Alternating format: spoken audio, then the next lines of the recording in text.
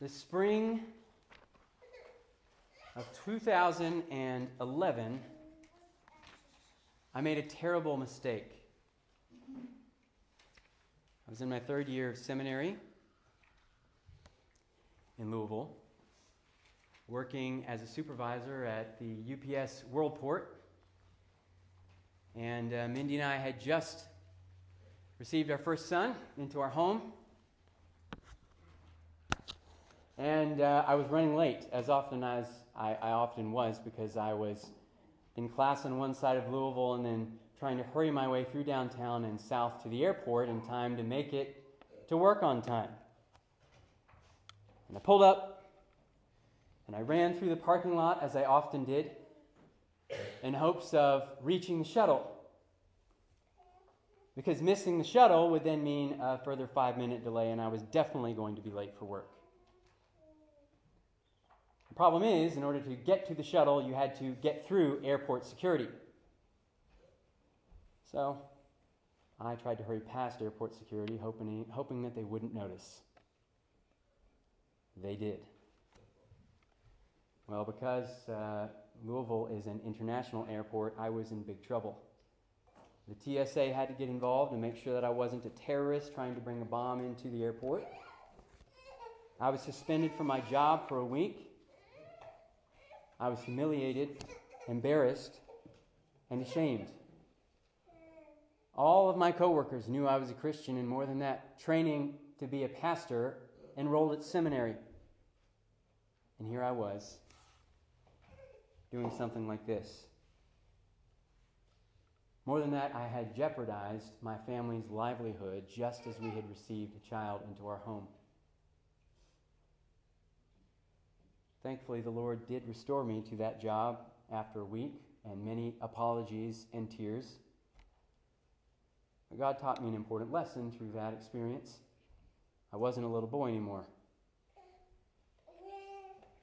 I had grown man responsibilities, a wife and a child to take care of. I couldn't act impulsively or afford to have a lapse of integrity ever again.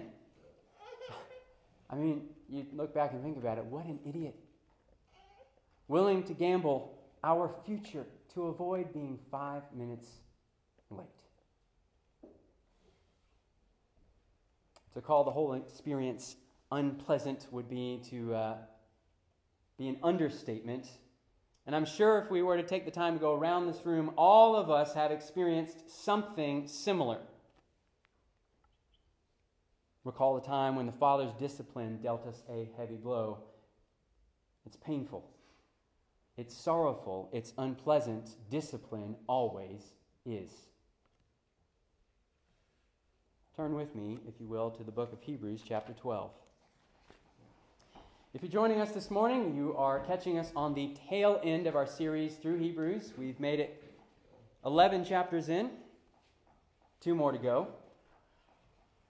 Last week in the faith chapter, perhaps you've read that one before, whether you've read the whole book of Hebrews or not, you've probably heard of the faith chapter. And last week we were encouraged to imitate the faith of all those who have run the race before us, all the saints of the Old Testament, and to fix our eyes on Jesus, the author and perfecter of our faith, the one who has endured the cross, made it to the finish line, and now is waiting for each of us to cross while seated on his heavenly throne. But a race of any distance requires discipline and endurance. That's why most of us in this room probably hate running. People sometimes will say things like, yeah, running gets easier, the more you do it. And I've run thousands of miles in my life, and I can say it doesn't get easier for me. There's still some days I get halfway out there, and I'm like, am I going to die before I make it back? I don't know. We'll find out. The fact is, the longer we run, the more discipline we need to make it to the finish line. And that discipline, the scripture they're going to show us this morning, is something that we do not inherently have. It's something the Heavenly Father has to give us little by little. So if you found Hebrews 12, why don't we stand together as we read God's Word beginning in chapter 12, verse 3.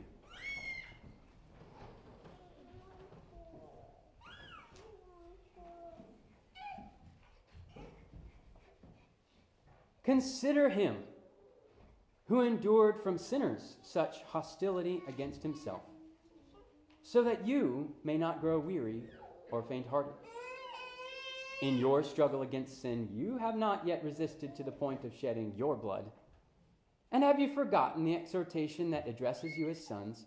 My son, do not regard lightly the discipline of the Lord, nor be weary when reproved by him, for the Lord disciplines the one he loves and chastises every son whom he receives.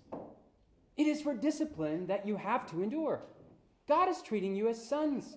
For what son is there whom his father does not discipline? If you're left without discipline, in which all have participated, then you are illegitimate children and not sons. Besides this, we have had earthly fathers who disciplined us, and we respected them. Shall we not much more be subject to the Father of spirits and live? For they disciplined us for a short time, as it seemed best to them, but he disciplines us for our good, that we may share his holiness. For the moment, all discipline seems painful rather than pleasant, but later it yields the peaceful fruit of righteousness to those who have been trained by it. Therefore, lift your drooping hands and strengthen your weak knees, and make straight paths for your feet, so that what is lame may not be put out of joint, but rather be healed. Strive for peace with everyone, and for the holiness without which no one will see the Lord. See to it that no one fails to obtain the grace of God, that no root of bitterness springs up and causes trouble, and by it many become defiled, that no one is sexually immoral or unholy like Esau, who sold his birthright for a single meal. For you know that afterward, when he desired to inherit the blessing, he was rejected, for he found no chance to repent, though he sought it with tears. For you have not come to what may be touched, a blazing fire and darkness and gloom and a tempest and the sound of a trumpet and a voice whose words made the hearers beg that no further messages be spoken to them. For they could not endure the order that was given. If even a beast touches the mountain, it shall be stoned. Indeed, so terrifying was the sight that Moses said, I tremble with fear.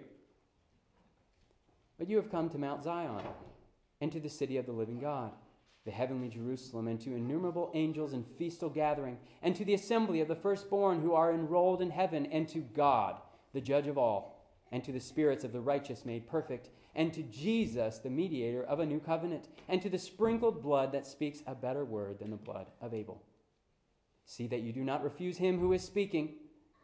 For if they did not escape when they refused him who warned them on earth, much less will we escape if we reject him who warns from heaven. At that time his voice shook the earth, but now he has promised, yet once more I will shake not only the earth but also the heavens. This phrase, yet once more, indicates the removal of things that are shaken, that is, things that have been made, in order that the things that cannot be shaken may remain. Therefore, let us be grateful for receiving a kingdom that cannot be shaken, and thus let us offer to God acceptable worship with reverence and awe, for our God is a consuming fire. You may be seated.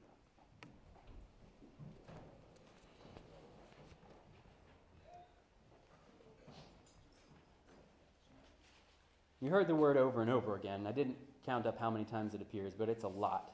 The word discipline is used over and over again in this chapter. It's the main theme. And this passage, as it unfolds, lays out three things about the discipline of God. Number one, the nature of discipline. But secondly, in the middle part, we see the danger of discipline. And thirdly, we realize the end of discipline. What is God's end goal in all of this? Well, let's look first, and number one, at the nature of discipline. This is verses 3 through 11. Our author encourages us in verse 3, consider him, he's speaking about Jesus here, consider him who endured from sinners such hostility against himself, so that you may not grow weary or faint-hearted. So when we begin to consider the nature of God's discipline, our author points us to how the Father interacted with the Son. Look at Jesus. And even more specifically, we're pointed to his suffering and crucifixion. And even more pointedly, we are told to look at the things he endured from sinners. Think about that for a moment. the betrayal of Judas,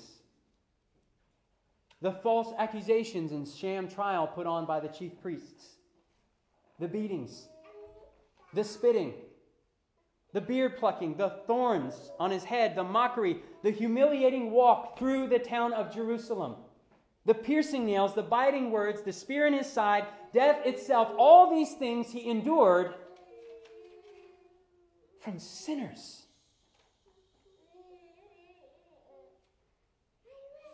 And when we consider him, we then are beginning to understand the nature of discipline. You see, I think that this is true about most of us. We're often willing to endure discipline at the hands of the righteous. When we can recognize that the person who's disciplining us is doing it for our good and for our benefit, we're willing often to endure it. But Christ endured at the hand of sinners who were bent on destroying him. And this is the nature of discipline. God often uses the hands of sinners to discipline his sons and daughters. It's very strange, but it's undeniable in the life of Jesus.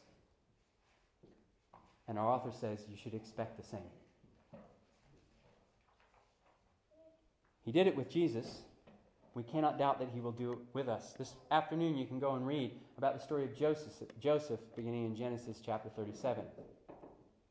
Joseph, a young man who did basically nothing wrong his entire life, a man of full integrity, and his brothers got together, sold him into slavery, and time and again he was wronged by sinners, and yet he endured. And at the end of his life, he looks back and he recognizes something to be true about every time sinners tried to destroy him and do him evil. As for you, you meant evil against me, but God meant it for good.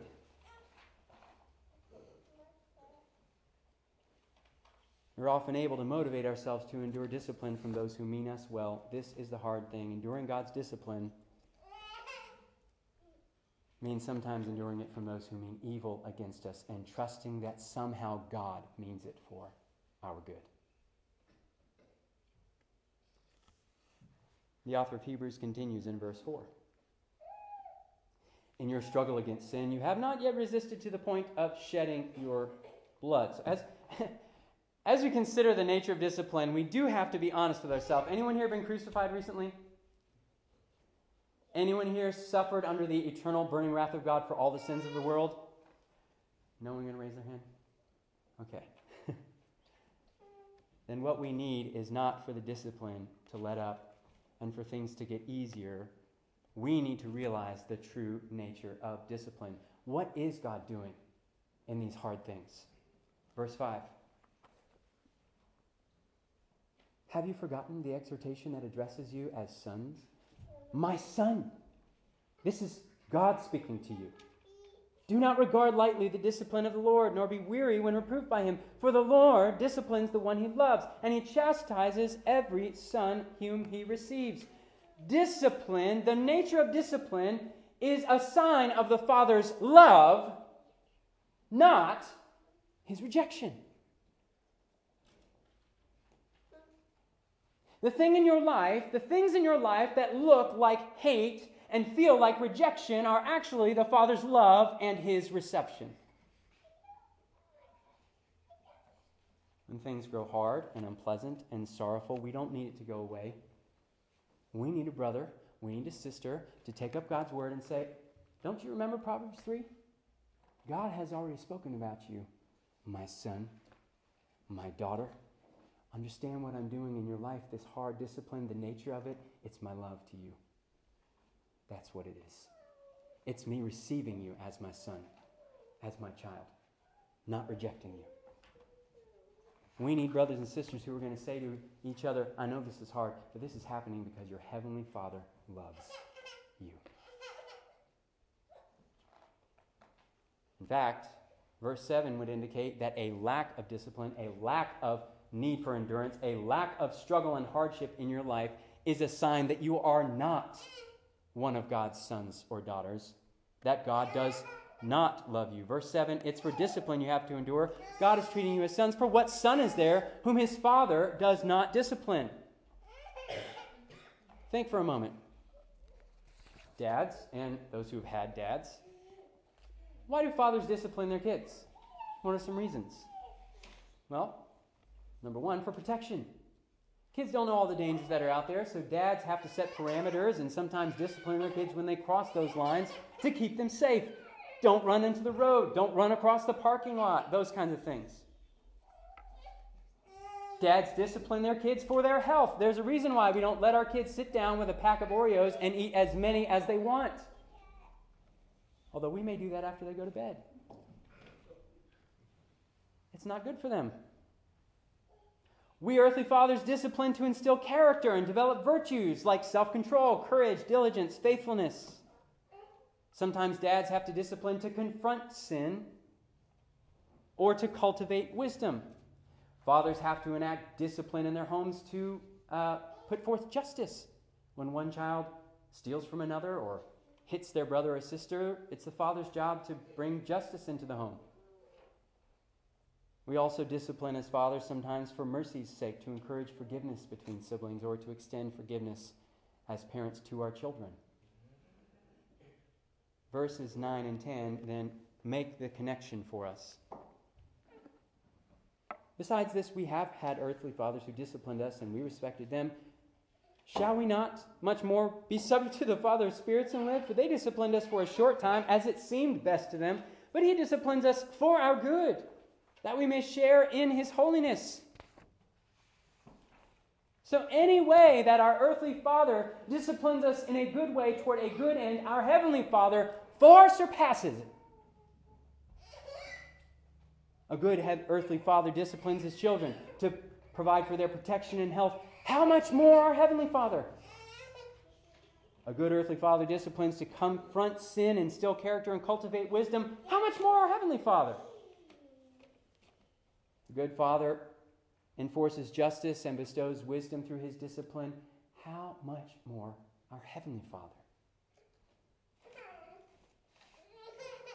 We respect our earthly fathers for disciplining us in this way, but how often do we complain about and to our heavenly Father for doing the very same thing? Faulty dads do their best and we endure their imperfect discipline. How much more when our perfect heavenly Father disciplines us, whose objective is for us to share in his righteousness and holiness. I do a fair bit of baking at home. One of the things my kids like me to make is croissants. And the thing about croissant baking is it's not really an exercise in any kind of skill. It's really just an exercise in endurance. It takes about 16 hours from start to finish to make croissants from scratch. There's only 6 ingredients. It's flour, salt, yeast, water, sugar, and butter. That's it. But it takes forever. And if you want croissants at 7:30 in the morning, you have to get up at 4:30 in the morning to begin making them, after having worked on them the night before also. Why? Why would anyone endure all of that? Why not just go buy the Pillsbury thing out of the fridge section and pop it in the oven? Why would you do all of that? Well, because I know what's going to come out of the oven at the end. And I know just how good it is. Brothers and sisters, we have to realize the nature of discipline. It comes from the hand of a Father who loves us, and his discipline is required for holiness, and holiness is required if we're any of us going to see God. That's the point. We want to be able to see our Father face to face, don't we? That's the end goal. That's what's going to come out of the oven after all this. And so we have to endure. But we don't have that holiness in its fullness yet, and the process of discipline that brings that holiness along is unpleasant at the present. Verse 11. For the moment all discipline seems painful rather than pleasant, but later it yields the peaceful fruit of righteousness to those who have been trained by it. It is the unpleasant and painful nature of discipline that leads us, secondly, into the danger of discipline. There are a couple of dangers that are lurking. An ever-present temptation in that we don't see the fruit of righteousness right now. We see, we feel, we experience unpleasantness. The pain is now. The sorrow is now. The persecution is now. And the author of Hebrews warns us there is a danger lurking in verses 12 through 17. First of all, because the race is long and painful and unpleasant, we will be tempted toward defeatism. Look at verse 12. Therefore, lift your drooping hands and strengthen your weak knees. Make straight paths for your feet so that what is lame may not be put out of joint, but rather be healed. Drooping is the opposite of endurance. Sometimes it's how we feel. The danger of discipline is that it is long. And when we've been in pain long enough, our hands begin to droop and our knees begin to buckle and we grow defeated.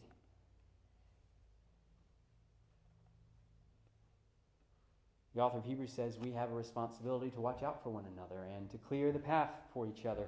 It's Satan who is lying traps and potholes and snares for those whose feet are dragging and hands are limp. If possible, to break those ankles and twist those knees. We have to help brothers and sisters endure when they feel defeated. Take them aside, wrap their ankles, lift them back upright, heal them with the promises of God so that they do not fall to the danger of defeatism. But there's a second danger, the danger of bitterness. The longer the pain lasts, the more tempted we will be to grow bitter at God and with one another. Hebrews warns against this danger in verse 13. Look at it with me. Verse 14. Strive for peace with everyone and for the holiness without which no one will see the Lord. See to it that no one fails to obtain the grace of God, that no root of bitterness springs up and causes trouble, and by it many become defiled. What we see there in verse 14 is that peace with everyone and holiness are part of the same exercise program. You got to strive for them simultaneously. You cannot pursue the one without the other. You're not pursuing holiness if you are not pursuing peace with everyone. And you're not pursuing peace with everyone if you're not pursuing holiness. The thing is that bitterness creeps its way in and disrupts the peace of the people of God, which means they are no longer striving for holiness anymore either. And the real danger, the author of Hebrews tells us, is that bitterness is contagious. Anyone here been put a pen through the wash before? Only one. Wow. That must be terrible. I've done it multiple times.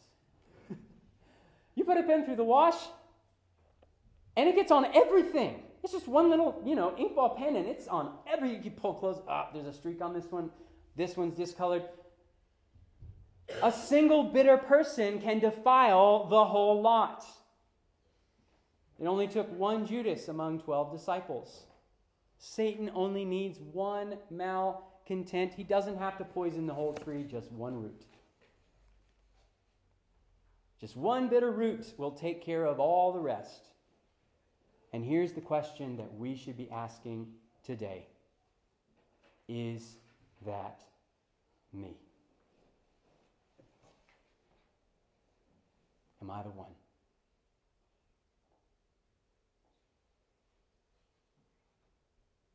How do we overcome the danger, this danger of discipline, this bitterness? Verse 15 says that the rest of the church is to pursue that bitter person with the grace of God. Come join us again, sister.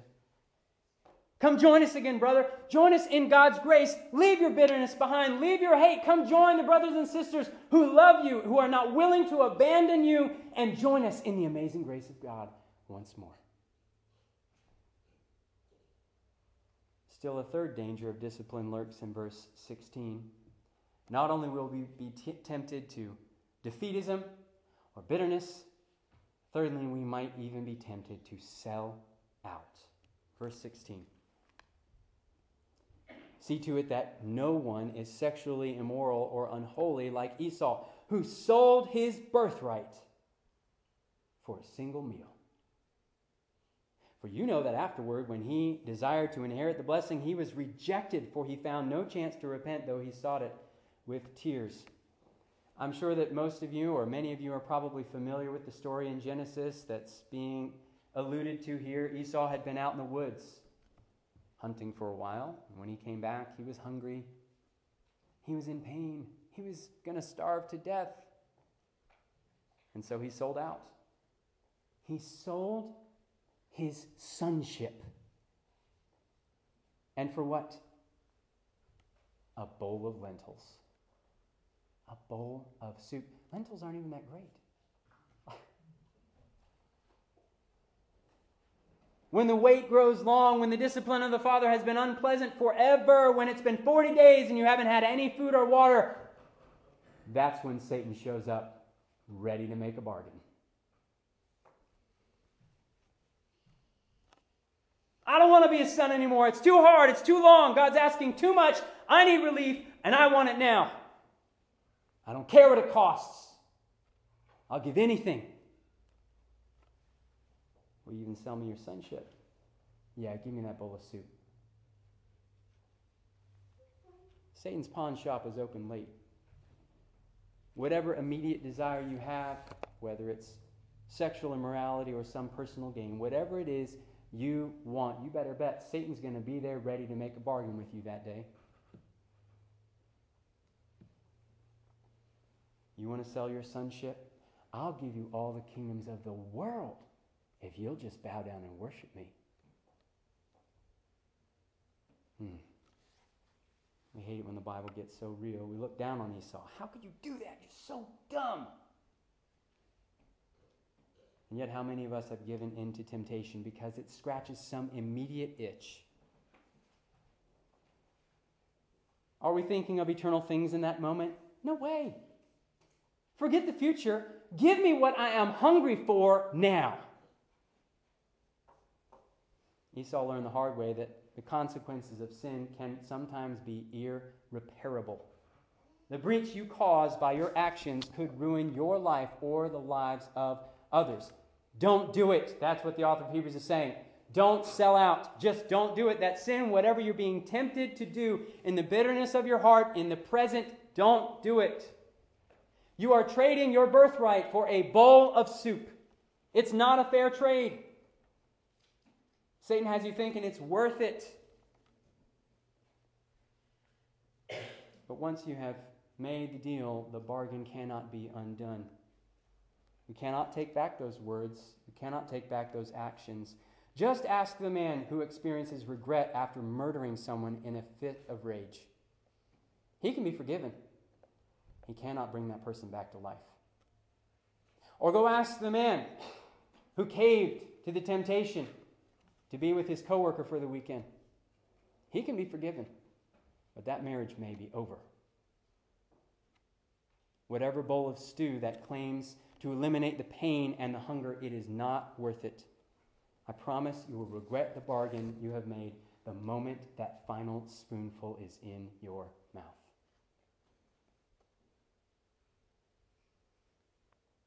The true danger of discipline is the temptation to trade future blessing for present relief. This is the danger of discipline. Well, thirdly, and finally this morning, what is the end of discipline? What is the end game for God? Well, the end of discipline is endurance. That's actually what God is aiming for. that we would endure, and not just for a while, not just for a season, not just for the present, but for all of eternity. This is his goal, to turn us into people who will last forever. Using discipline to build us into people who will never be shaken. The author first contrasts the experience before Mount Sinai with our own standing before the gospel. We have not come to Mount Sinai, he says, with all of its fire and its trumpets and whirlwind and terrifying words. So terrifying, in fact, verse 21, that Moses said, I tremble with fear.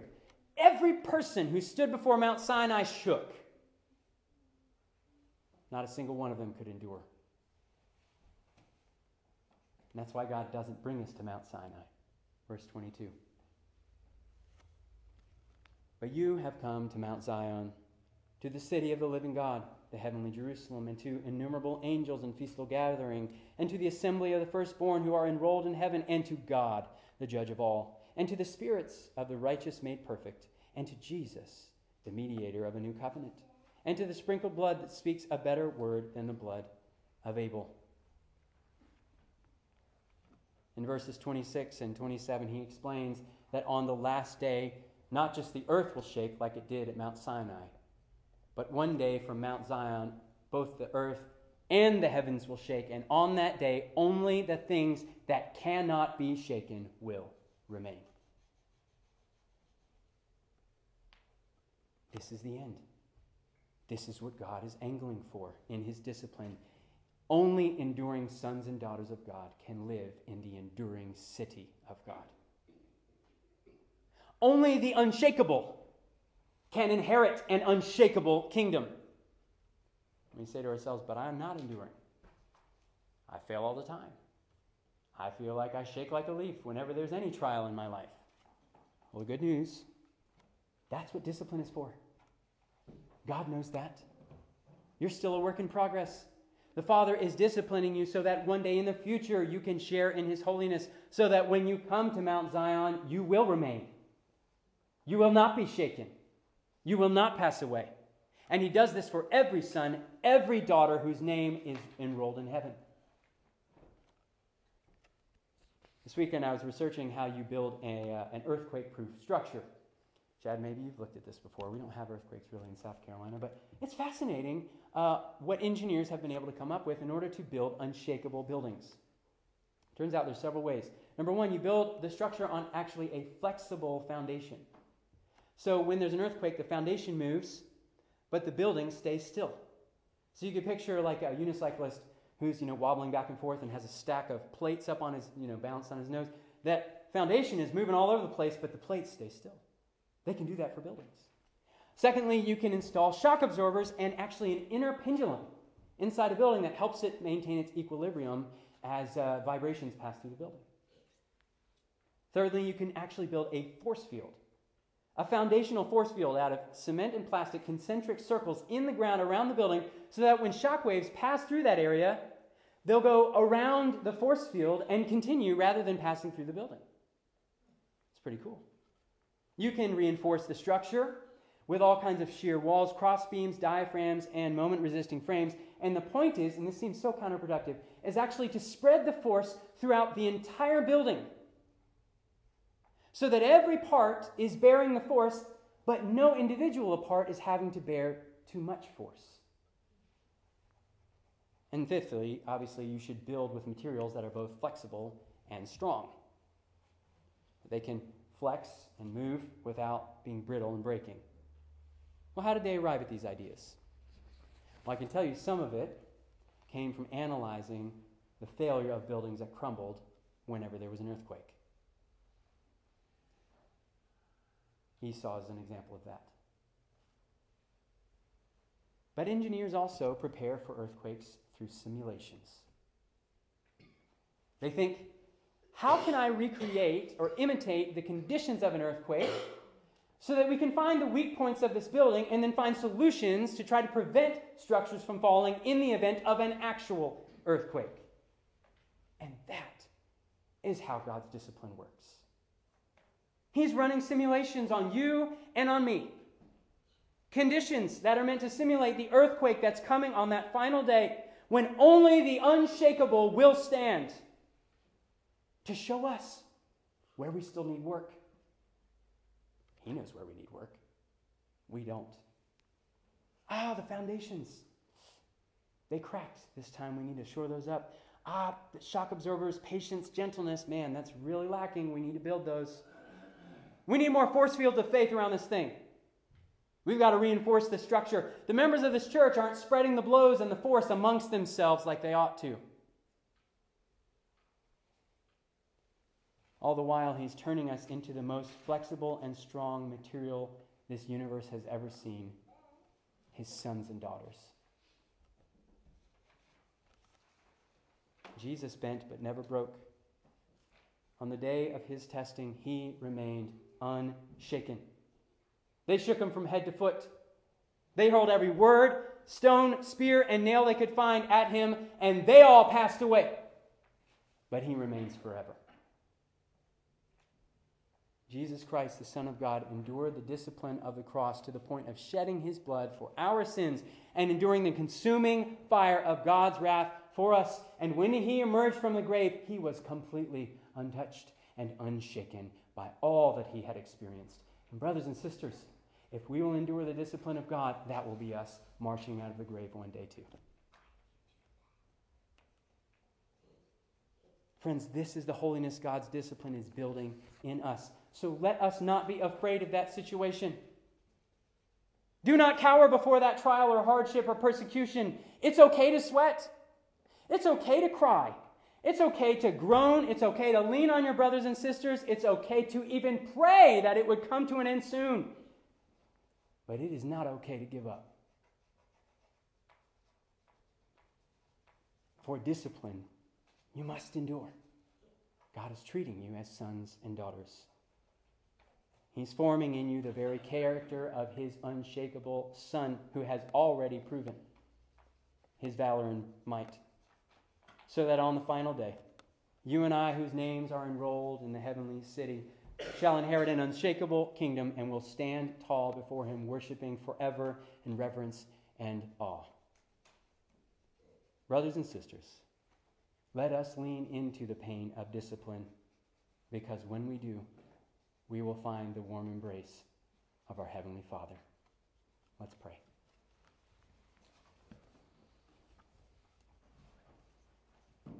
Father, we thank you for being so good to us, for knowing what we need, and for acting in our lives to save us. We pray, Lord, help us to endure. Help us to trust. Give us what we need. In Jesus' name, amen.